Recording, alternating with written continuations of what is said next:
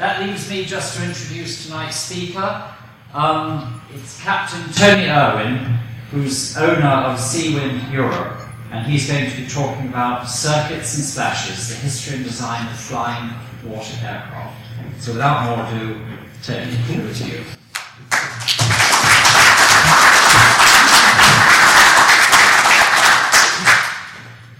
Good evening, everybody. I can see my first goof before I even start.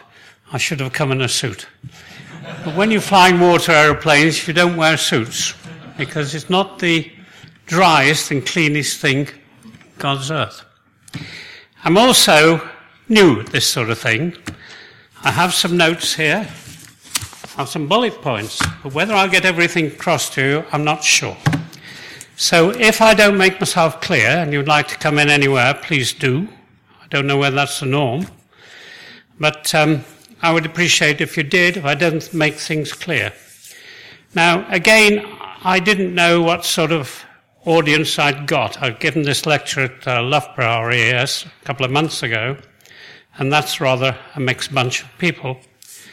John mentioned I should make it a little bit more technical, but if I made it too technical, it could go on and on and on. So I'll tend to deal with things rather briefly, I guess. Right. I guess that's the first things I was going to say, but I could have made it long and tedious if I'd so wished, but again, I'm sure I'd bore you stiff. That's the introduction to the whole thing.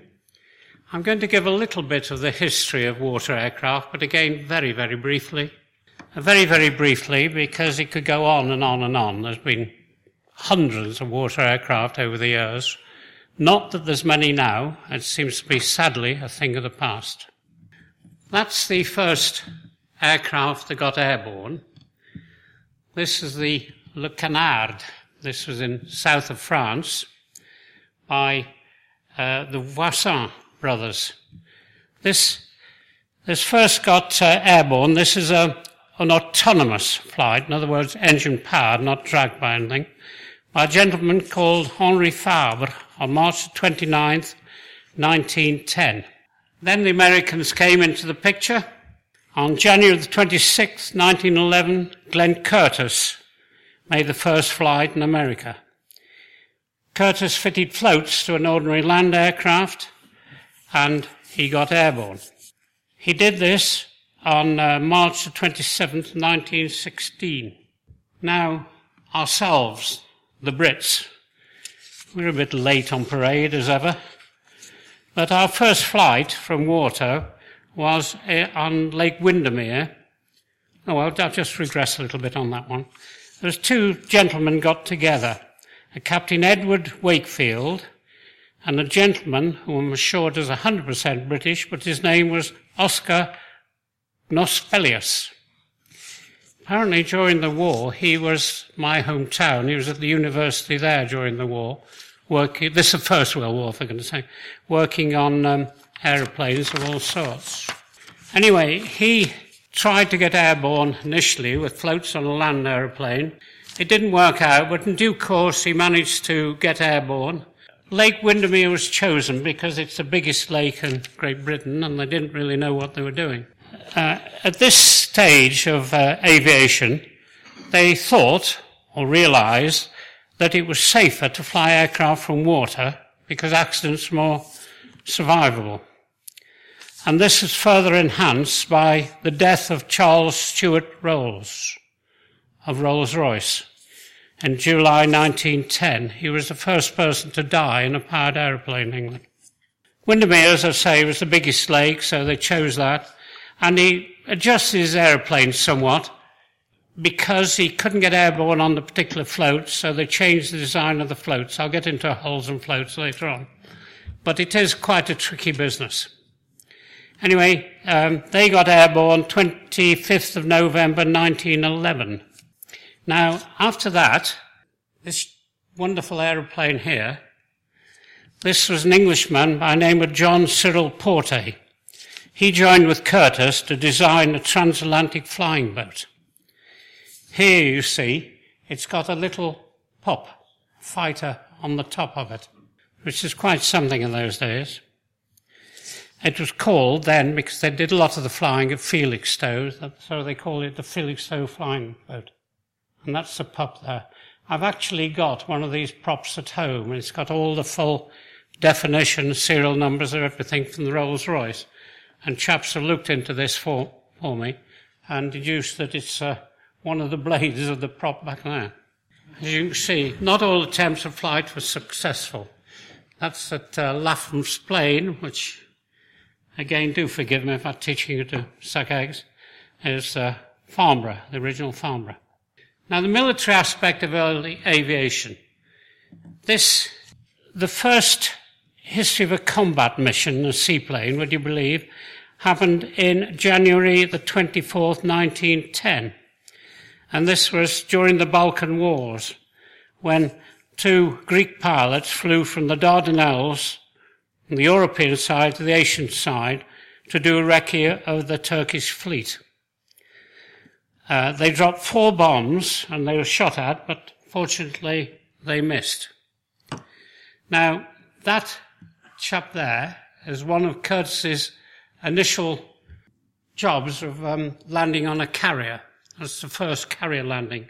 Again, all this sort of time, that was 101 years ago. Eventually, aircraft traversed the Atlantic. On March 27th, 1916, the first transatlantic flight was completed by a US NC-4, which is what this chap is, and piloted by Albert Reid. It flew from Canada to Portugal by the Azores. I guess you could say it was cheating a little bit. Countries started making what I call monsters. There was many strange beasts arrived. Very rarely did they get from the trial stage, the prototype stage.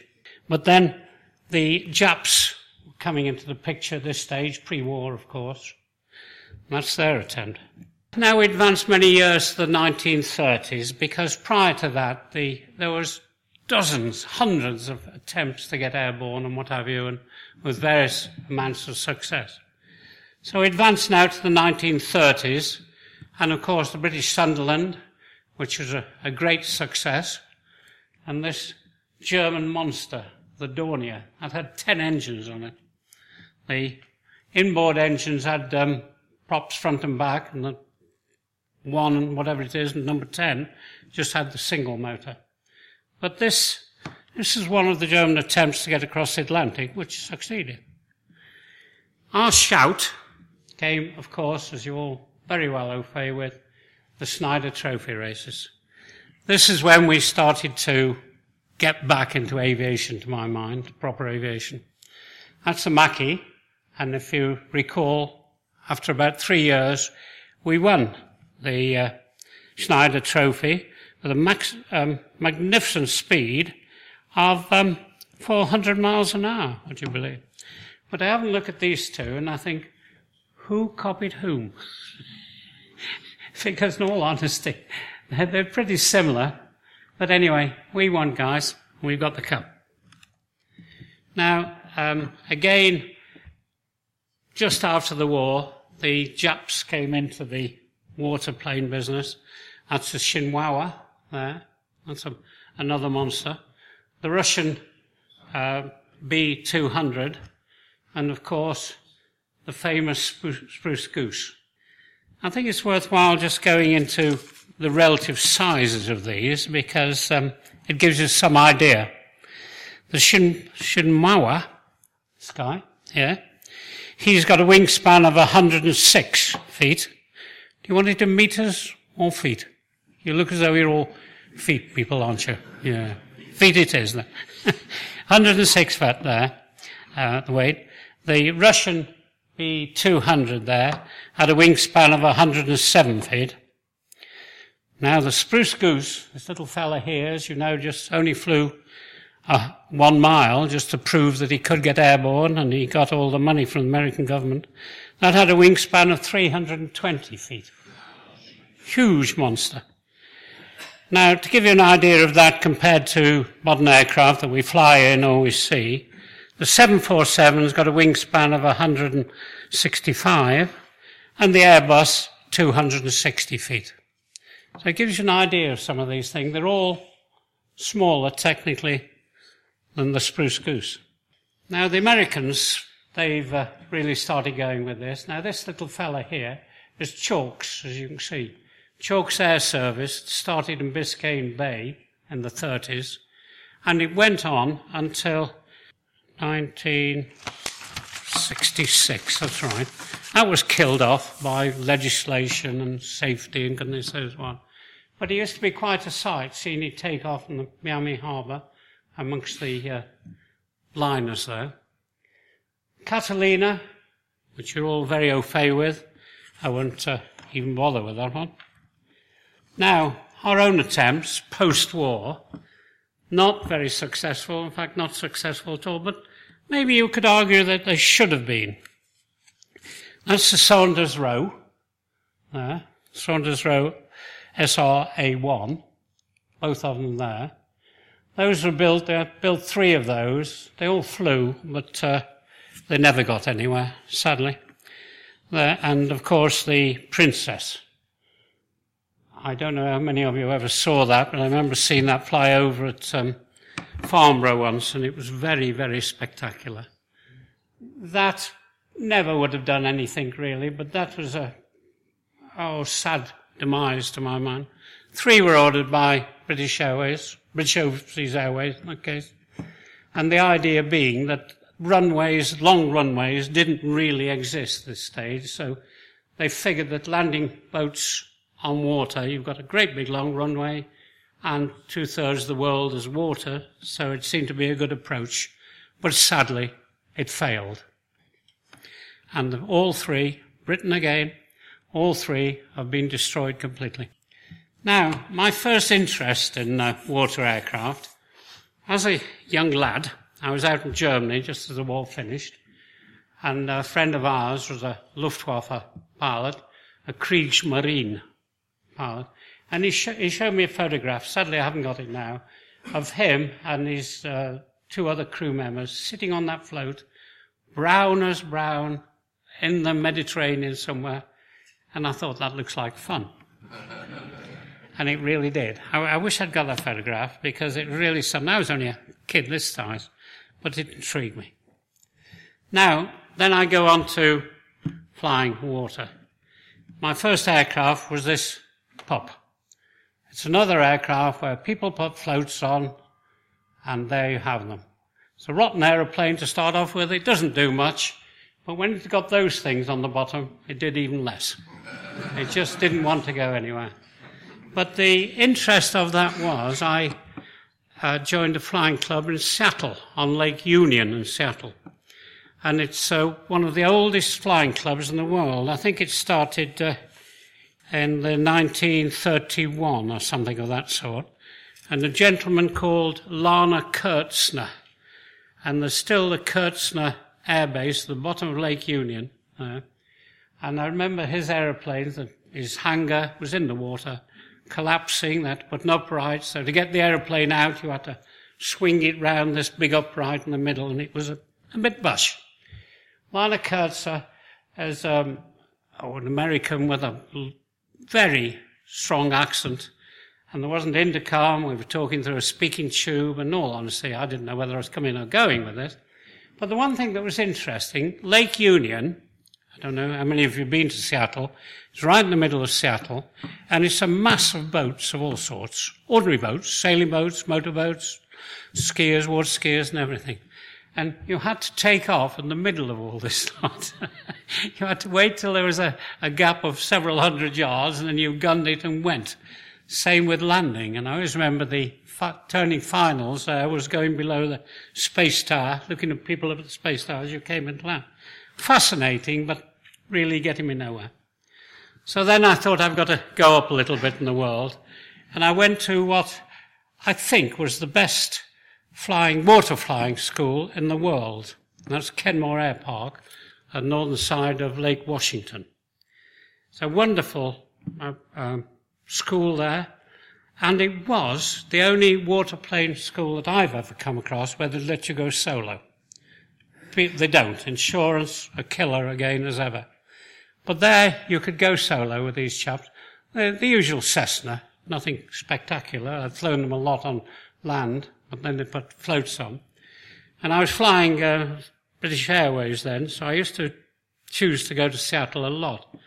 And I used to say to the crew members, look, if you want to come flying on water, lovely restaurant, north side of Lake Union, I'll see you there. So I went to pick up an aeroplane, taxied in, the guys, 2 at a time, jumped in, I flew them around, and they thoroughly enjoyed it.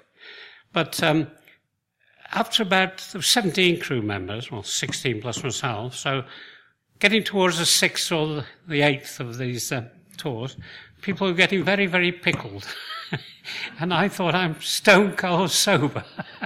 Why should I carry on doing this? But anyway, they paid me a lovely meal and wine in the evening when I put the aeroplane to bed. The other one, of course, that's the other famous thing, the old Beaver on floats, and that really is still the workhorse of this sort of aeroplane. You see it, I guess, all over the world now. Then I figured I'd got to get up a little bit in the world and these things, and I went out to New Zealand, to Auckland, and there Mount Cook Airlines had this beautiful thing, the Mallard. And we used to take off from Auckland Airfield and go round the Bay of Islands, landing in the water, putting your wheels down when you were in the water and taxiing onto the beach, and there were 2 or 3 passengers, put them on board, and it was great fun. Great fun. And I thought to myself, I nearly left big flying at that point, but anyway, I didn't. I stayed with it. That was a lovely airplane. Now, there's many light aircraft, but this here, the Lake Amphib, again, folks, do forgive me, I'm sure you know all this, but there we go. The Lake Amphib is the one you see all over the place now. It's not a good aeroplane. If there's 2 of you and a dog in, it's a bit of a job to get airborne from water. From land, it's not too bad. It's incredibly noisy because you've got to push a prop, and that doesn't the same as this guy here. But I remember coming across 3 of these. I got stuck 2,500 miles up the Amazon once, at a place called Letitia, and there wasn't a flight out for a week. So I thought, well, I've got to get out. And small town, 500 miles of jungle. Let's get out. Anyway, there's these 3 of these things floating in the river, and I thought, oh, perhaps we can get them to give us a lift to Brazil, where sanity prevailed. And anyway, I went and asked them how much to be, and they gave some incredible price, something like 6 times what you'd expect to rent one of these. And it was shortly afterwards I discovered that they didn't want passengers, because they're all full of drugs going out to Brazil and Colombia and goodness knows what. So I sort of understood why they didn't like it. There's another famous old aeroplane there. That again is, I think it does everything at 90 knots. Stalls, dives, flies, you name it. But again, it's a good old workhorse, and it has been going on for a long, long time. Now, I progressed, or regressed, I guess, really, to little microlights on water. These are fun, but good weather fun. I guess there's 1 or 2 in England. I'm not sure about that. There's quite a few in France. But the great things, you can take the wings off and put them on the trailer and stick them in your garage and what have you. But they're very flimsy. They're governed by the rules and regulations of weight, as you know. And a friend of mine had one of these, and he was flying on one of the lakes in Florida, and sadly he chose to land on the top of an alligator. And he tore the bottom of his boat, his aeroplane. It sunk, or he sunk down, and he clambered onto the wing, and he was watching this croc sort of blinking and coming back, and then somebody rescued him in the boat. So I always figure, if you're flying in alligator or crocodile water, have something a little bit more substantial. Now, this is the aeroplane that I've been interested in. I hope I don't bore you stiff on it, but it's one I know more than any about. I was instrumental in the initial design of this. It looks, 22nd century nearly, But it isn't. It's now 25 plus years old, would you believe? But it's been sold for a long, long time as a kit aircraft. And we've sold, I think, about 150 around the world of these. They're in New Zealand, South Africa, Brazil, America, Canada, Scandinavia. But being British and a kit aircraft, it was outside all the limitations of a kit aircraft, an amateur-built aircraft. The only thing out of the 5 criteria that they had to meet, that we met, was stall speed. Well, something as sleek as that, to have a low stall speed, it was quite something. But sadly, the paperwork, Gatwick's got files that deep on it. But sadly, it can't be sold as a kit plane in England. Germany the same, Holland's the same, France is the same, so it goes on. So, and also people were modifying. They were putting great big 300 horsepower engine on that. They were putting 500 horsepower Pratt & Whitneys on it. And they just couldn't get airborne because of the high thrust, which I'll deal with later on. And they were modifying it, thinking they knew better than the people that made it and designed it, and we did have quite a few crashes. So we figured we've got to certify. Now that was 3 years ago, 4 years ago nearly, and we figured it would take about 2 years and $20 million. We're now 5 years, and we still haven't finished. It's near $50 million. You know, it's a sad indictment, really, of aeroplane, when it's a proven aeroplane. Having done quite a bit with them in Canada, which is where they originally designed, then they moved to North America. And I thought, well, I'll have a go at this in Europe. And I went across to Lithuania, would you believe? Now, I'm sure many of you are going to say, why on earth Lithuania? Would come in. But Lithuania is an incredible aviation country. People do not appreciate it and realize. They were the second country to get an aeroplane across the Atlantic, would you believe? And they still commemorate this on the back of one of their banknotes, the 10 litas banknote, and with these 2 chaps that flew this aircraft across. Not that one, but one of the old tatty old cloth and wood things. And also, they built, or they designed, the MiG-17, which is still a killer aeroplane out in Lithuania.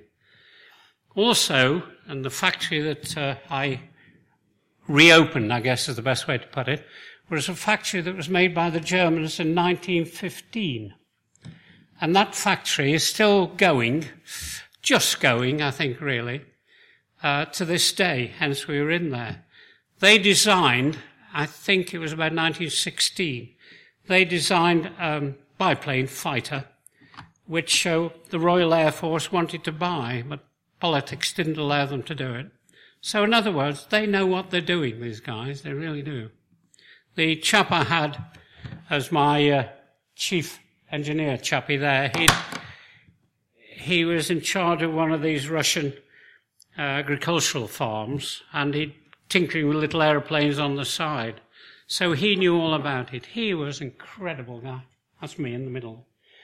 But you can see, we chose to fly in winter, first of all, and it wasn't good. Bitter cold, minus 25, something of this sort all the time. And when I was doing checks, I just couldn't do a check on the ground because there was zero friction. I had to go into taxi into snowdrifts to get a bit of purchase to get going with the thing.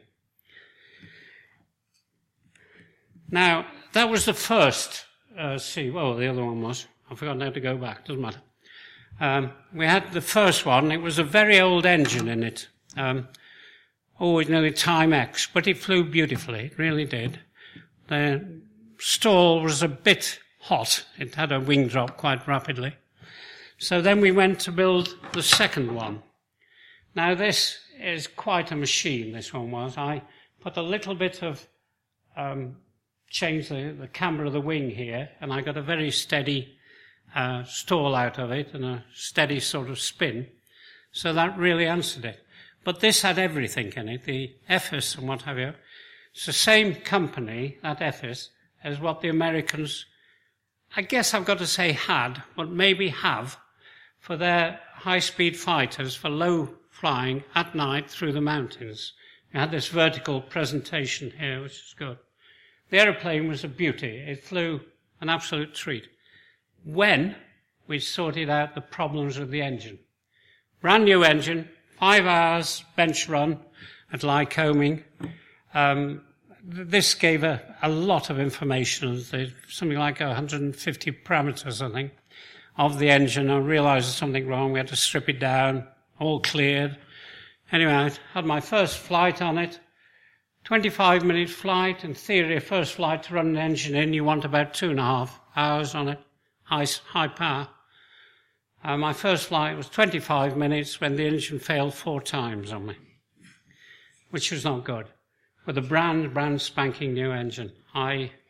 One place I didn't know where to put it down, and they were building a new road outside Kaunas, where this was, in Lithuania. And I thought, that's a good place to put it down. But anyway, there was vehicles in the way, and goodness knows what. So I brought the wheels up again, and the engine fired on me. I had to continue underneath some high-tension cables to get out of it. So to my mind, stay with a good old engine. Don't go for a new one, because that was it. Having sorted that out, it was beautiful.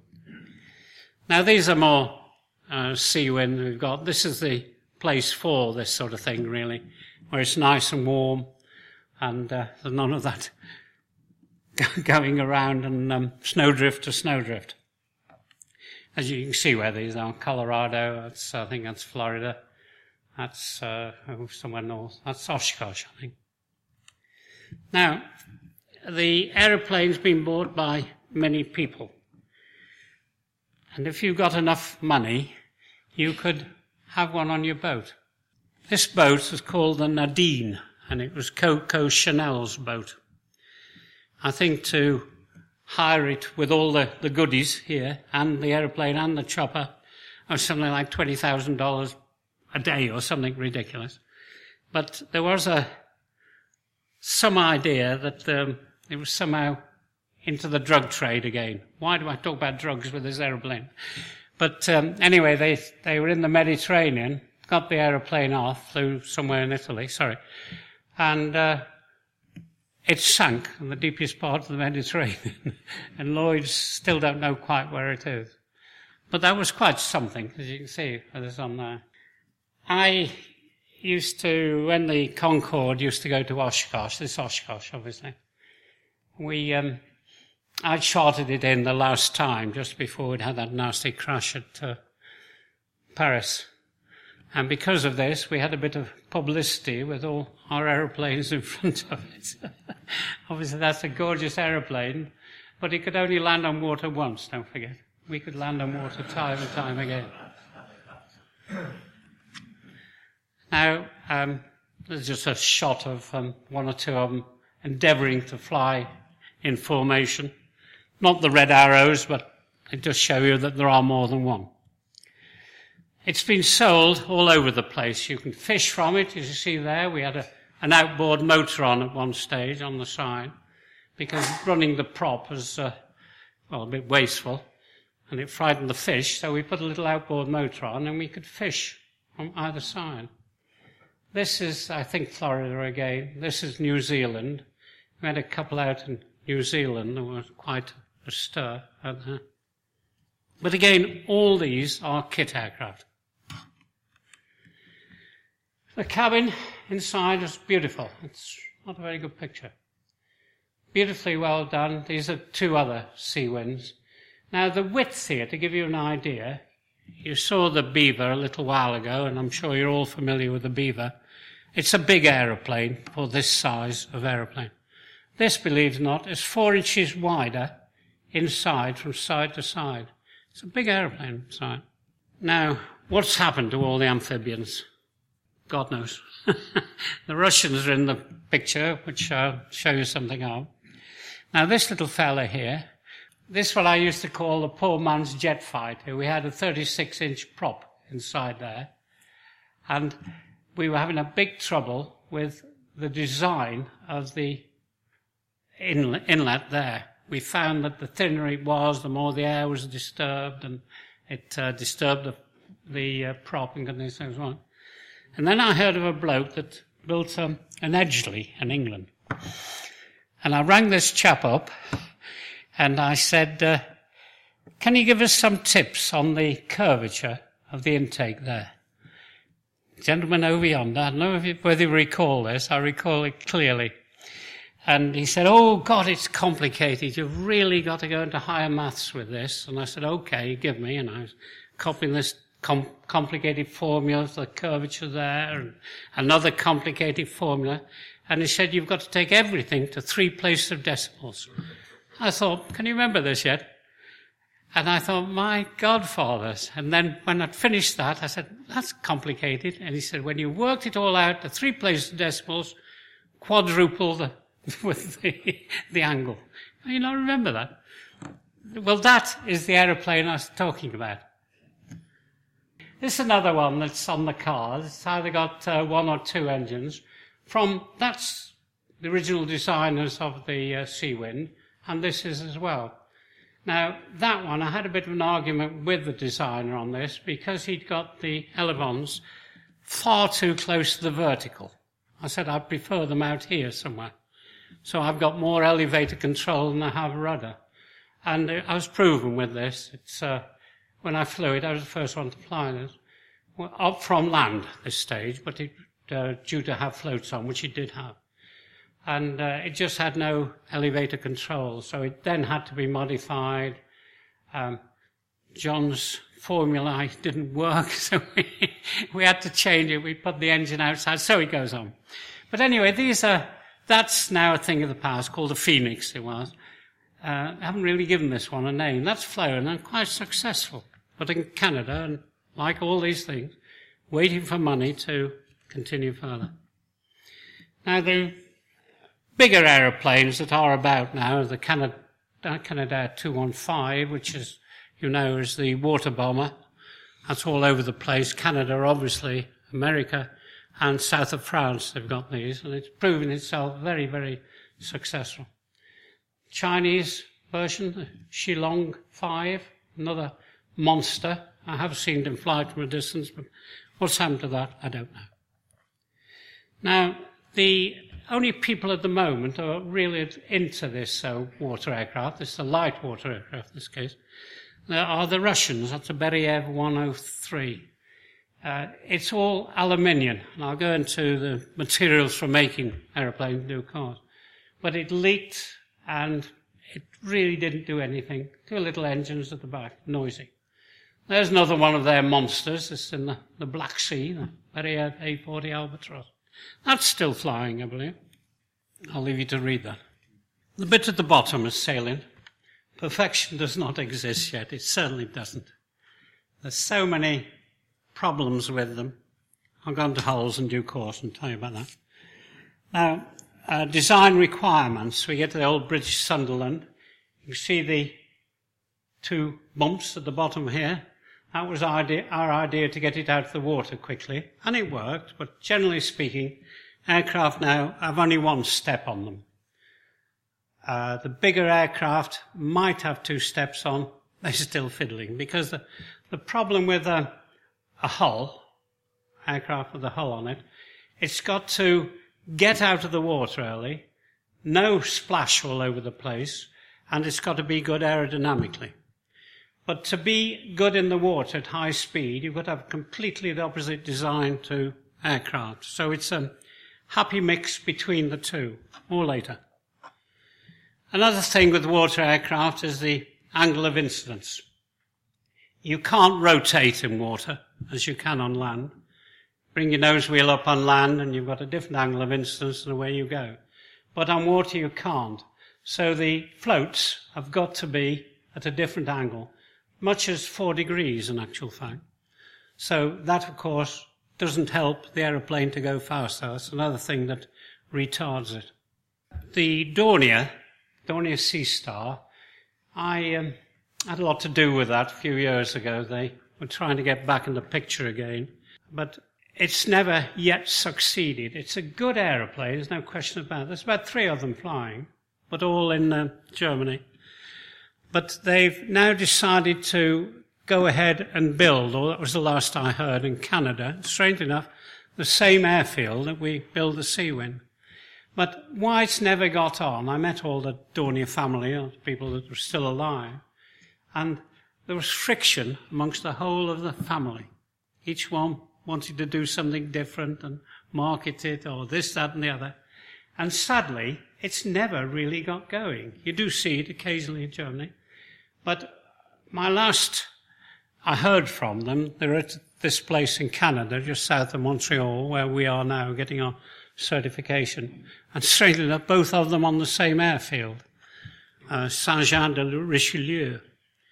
So maybe they're not in competition in any respect. Obviously enough, could have as many as 10 people on this thing. Now, keel and hull philosophy. Again, you see the one step there, hardly a step at all there. And it is a battle royal as to which way to build your aeroplane. This is now quite an oldie, and this was built and designed in England a few years ago. That chap there is a very old flying boat catapulted from an aircraft carrier, or a cruiser, I guess. The step there is a very important part about the whole thing. You want it there to break the water and to get aerate at the back there to get going. I think I'll come on to this later on, in fact, with our hull. Now, sponsons, that's the little guy at the end. Now, you see there's only one left there. I don't know what the hell he was doing.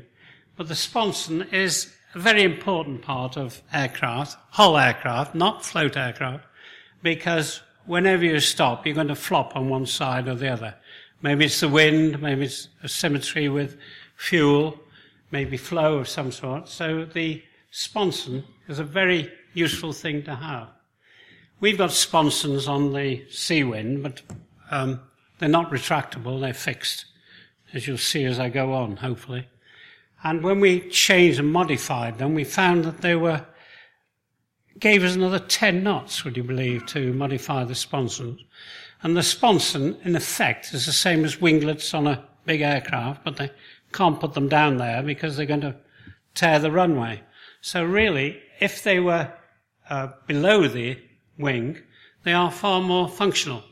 And obviously, in the water aircraft, they serve dual purpose, more functional to get the airplane flying better, and also when you're on water. As I say, one is down, you start your engine up, and you've got to taxi relatively fast till you get aileron control. You can bring them out of the water, and away you go. Materials. Canvas, originally, of course, canvas and wood, no good at all. Wood, water pervasive, can't use that. Now, this is where we get to more modern aircraft, aluminium.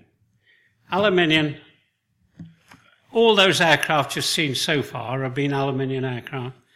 And they are good, light, but it's hard to shape as you want to do. It's got to be riveted together all the time. And if you land on water, people tend to think water's soft. Believe you me, it isn't. And so every time you land, the rivets tend to move a little bit, and after a while you lose your ability to keep the water out.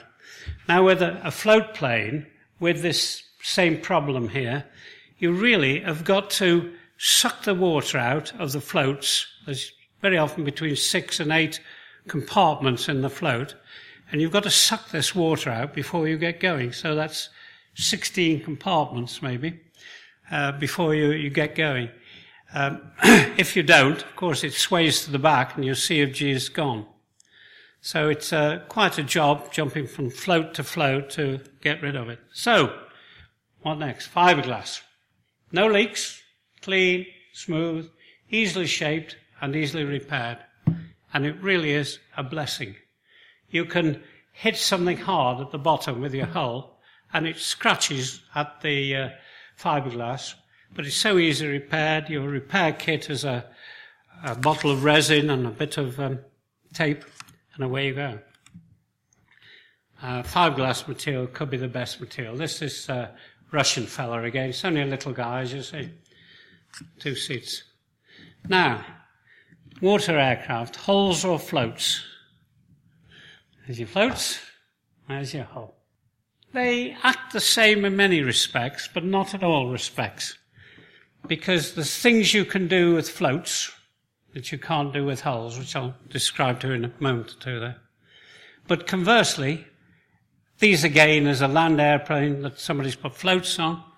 And with floats, you lose something like 30-40% of your carrying capability because of the sheer weight of the floats. They also, as you're looking out the side, there's these great big floats either side, so you've lost a lot of your view. And it also gives you a pendulum effect as you're turning, they swing out. Not good, really, but I would hazard a guess, aircraft of this size, 90%, 80% are float aircraft. Now, there we go. Floats on normal land aeroplane. Those are huge floats, you see, and there's a requirement for the float to be, I think it's 1/8 in front of the prop, and also about 30% behind the COG of the aircraft. So they've got to be big. And for some reason, it's beyond me, Edo floats, so they're big people in the float business in the world, they don't want to make them of fiberglass. I really and truly don't know why. So we get this problem of leaking and all these areas you've got to suck out the water before you go. Not the best. Now, when you're on water, it's quite a, I won't go into detail on this one, it's quite a hazard how to turn the aeroplane. You have your ailerons over, you turn the rudder, and of course you've got to have a water rudder on these. On float aircraft, a water rudder behind each float. On an amphib, they're retractable at the back. It's a necessity, there's no question about it, but it's the sort of thing, another thing on your checklist that you've got to remember to bring up as you start getting on the plane on takeoff, and you've got to leave it up for when you land, put it down as you slow up so you know where you're going. Now this is an interesting one, rough water flying. This is really quite something. You can bounce from wave to wave to wave with this. One of the things that the people have done is if you've bounced off a wave and you haven't really got flying speed yet, just put a little bit of flap down and just catch it and away you go. But it's quite a problem. Now go back to the float thing. One you can do on rough weather, and this is suggested that you do it, is take off on one float to ease the load, the bump on the float. So as soon as you can get aileron fully over, as soon as you can get going, you lift one float up, grab it so it doesn't go too far, and the aeroplane will get airborne a lot quicker. There's the single float idea there. It looks a bit hairy, but it's not really. But it's one way of getting airborne in rough, choppy water. Now, this is another one that's interesting. Calm water flying. Everybody think, oh, lovely. Beautiful day, no wind, sea for miles, let's go flying. Calm water flying could be one of the more dangerous aspects of water flying. This might give you an idea. There's the young lady there floating on water, and there's the shadow of her lilo down below. Now, that is, I've no idea, 10 feet, 20 feet. But the thing is, coming into land, you really cannot tell where the water level is. You tend to look at the base of the lake. This is very often the case up in Canada, and the lakes in Canada are beautifully calm. And people have flared, thinking, or started to flare, thinking that's where they're touching down. They've hit the water 20, 30 feet above, still pointing down, and they go head over heels. So one way of deciding where the level of the water is on water aircraft is, if you're near to a shore, and the shore's reasonably straight, use the shoreline as your guide to the height. If not, and this is something that I take it there's quite a few of you that fly land aeroplanes here, rather, I imagine, or have done. But there's one thing that's alien to any land flyer, and that is in calm, glassy water. You can see the reflection here. You don't land using your ASI. You land using your VSI, your vertical speed indicator. The idea is that you're coming down very, very gradually onto the water, and you're not going to know exactly when you're going to hit. So the moment you hit, you grab it because it tends to pull you forward. But it has killed and broken a lot of aeroplanes, calm water flying. That's as good an illustration as any I get. You get home to base finally, and well-deserved pint. This is my good lady when I was teaching to fly these in Seattle area on stage. What do? You come back to base, and there's not necessarily to base, wherever you're going to go, there's the jetty, and it's full of boats, ordinary boats, sailing boats, motorboats, what have you, and you can't find any room to get in. So you go backwards and forwards, and always one or two kind folk come out, push their boats together, so you can get in. But the danger with this is kind chaps, they've come out, they're on the jetty here, and your wing comes up here, and they grab the wing to slow you up. So what happens? The nose of your boat goes in, and you bump your floats and damage your floats. So you have to thank these people for helping you, but you have to say, please don't touch the wings. Another way of coming in, there's no brakes on a water aircraft. None at all. So whatever you do is it's going to get the aeroplane moving. Doing a mag check on water is also a bit of a hassle. One tends to do it going round in circles, ever increasing speed circles on it. And you've got to do it very quickly, but obviously very well indeed. But then coming into harbour, again, there's no brakes. So you tend to cut off one mag. So you're just coming in one mag, and the engine's going putter, putter, putter, putter, putter, coming in slower. When you get in, you've got to cut the engine, jump out of the door, onto the float, onto the jetty, and away you go. It's quite an art, in actual fact. Now, that's an ideal docking, but I was inferring that there'd be boats all over the place here. If you can come in like that, you've cut one mag here, you've chopped your engine there, and just slowly come in, jump out onto the jetty, tie it up before it hits the sky, and you're there, you're home for a pint, as I say. Another fun and games of these, river operation, fast-flowing river operation. Do you land into wind, normal aircraft would? Or do you land into water flow? Or do you land downwind, normal aircraft would, but with the flow?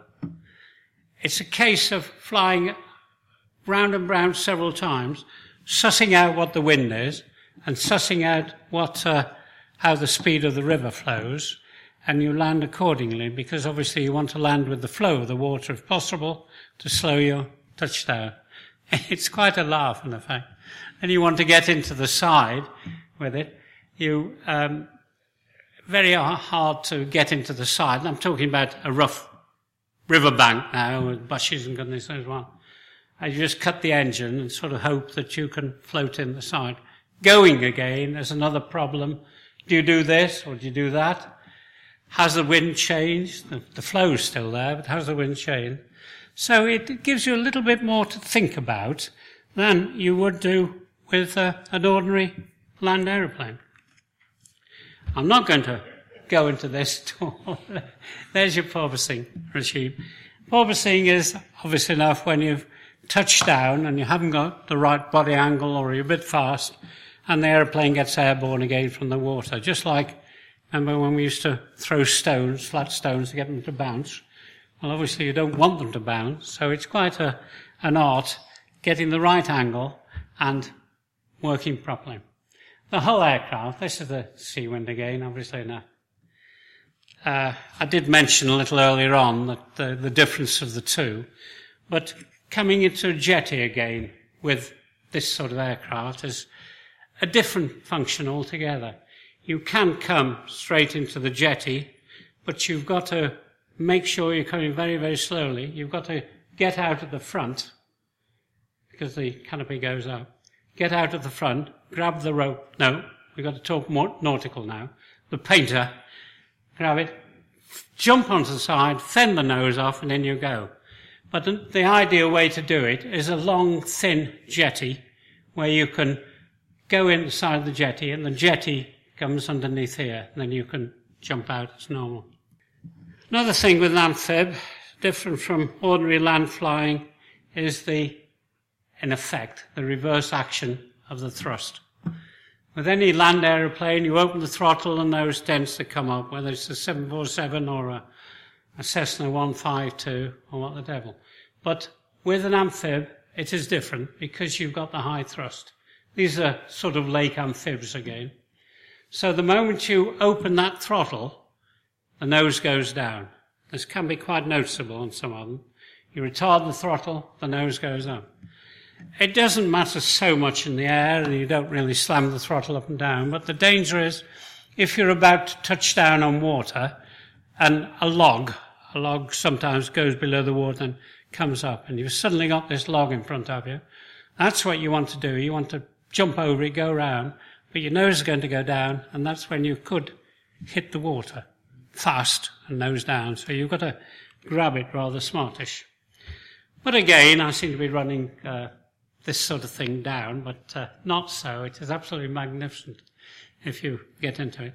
One of the reasons behind the design of the Seawind, as I say, it's 25 plus years now, not a new aeroplane, was the two chaps, the engineer and his brother who was a designer. They used to go fishing and dropped off with a beaver on floats. And there they were for 2 or 3 days, and they thought, what a horrible-looking aeroplane. We could do something better than that. And that's where the Seawind started. The amphib, wonderful. You can do 2 things.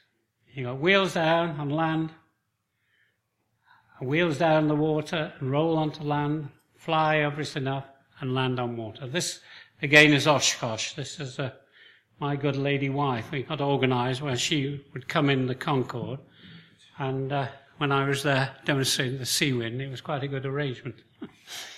But the amphib is a different sort of aeroplane altogether. Now, this is another point. Lots of aeroplanes, obviously, have landed on land, retractable gear aeroplanes, and have not made it because they've forgotten to put the wheels down. Well, that's fair enough, but on an amphib, like the Seawind, you could land anywhere on land, really. If you'd forgotten to put your wheels down, if you landed on land, it doesn't do a lot of harm. You can land on snow, ice, anything. Being a tough underbelly of it and fiberglass, it scratches a bit of paint off if you've inadvertently not put your wheels down. But nonetheless, it's repairable. Back to a little pot of resin and a bit of fiberglass, and it's there again. If you do it on a metal aircraft, it's ruined. Now, the big danger is not coming in with your wheels up. It's just a damn nuisance to put your operating bill up. It's coming in with your wheels down in water. And there's more accidents from amphibian aircraft landing on water with the wheels down because you go right over. Quite hard to do. There's 1 or 2 points I'm sure I've missed, but I see we're up to the hour, which I'm supposed to finish. So if there's any question, folks, don't make them too technical, because you might not get an answer.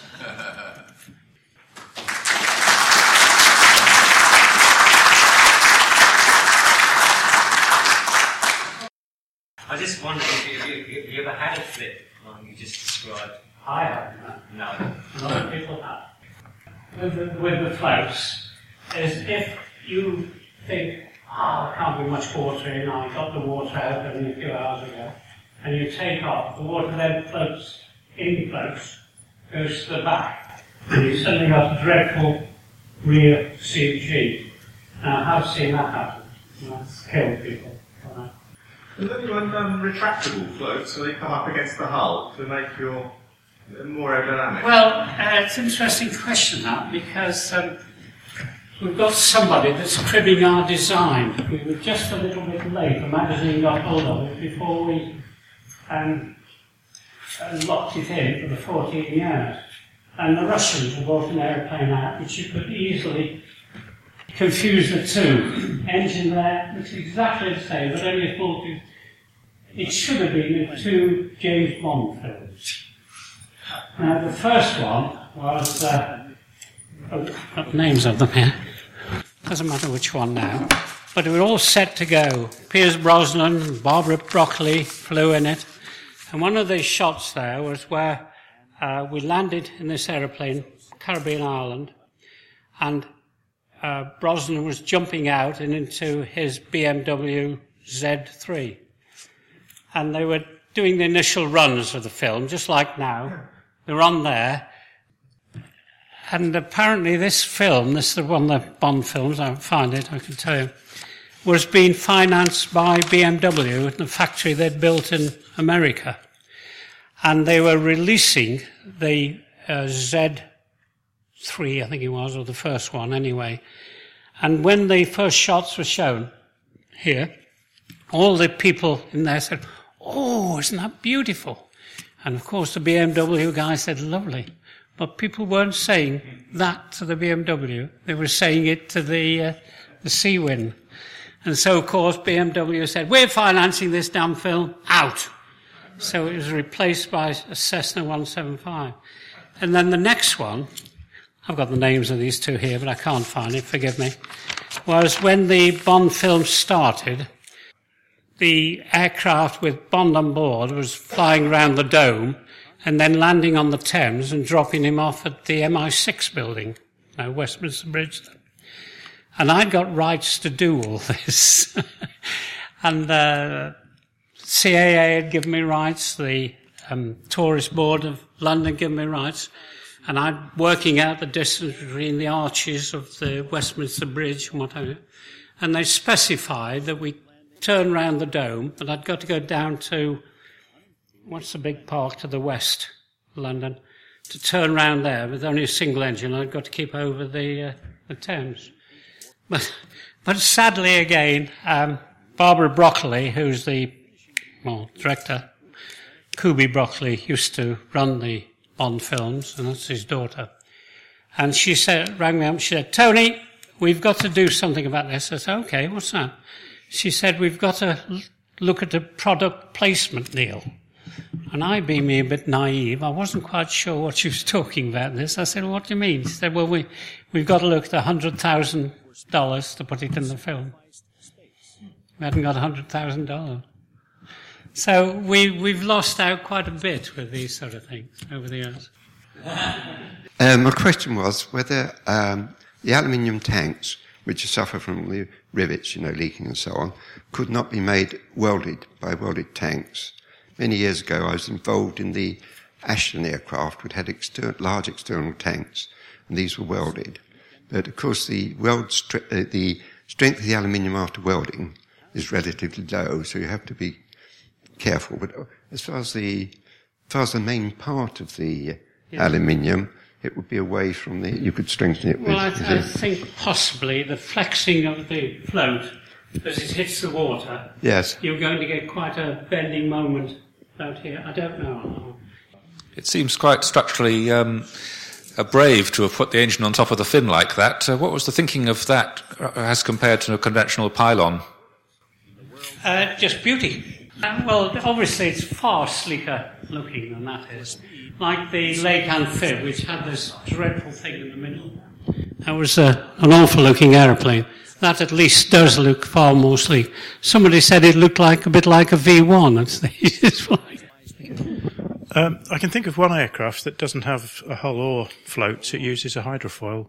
Have you thought of using those, or have you looked into it? Well, the American Fighter, I've lost the name of it now, they had skis that came down below, but it's a bit like that one I showed you, that SR. It never really succeeded. It did fly, and it flew fast, and I think it was supersonic, but there's no end of problems with them. There's a French one that's done it, yeah. I say to you, there's thousands of water aeroplanes, and in all honesty, I couldn't give you a rundown on all of them, far be it. If you are interested in water aeroplane, the web is an incredible place. You can see water planes. There must be 1,000, I would think, from the Nospelias that I showed you there to the present day. But unfortunately, it's all come to a grinding halt, or appears to have done, which is sad to my mind, but there we go. Tony, thank you very much indeed for a fascinating talk.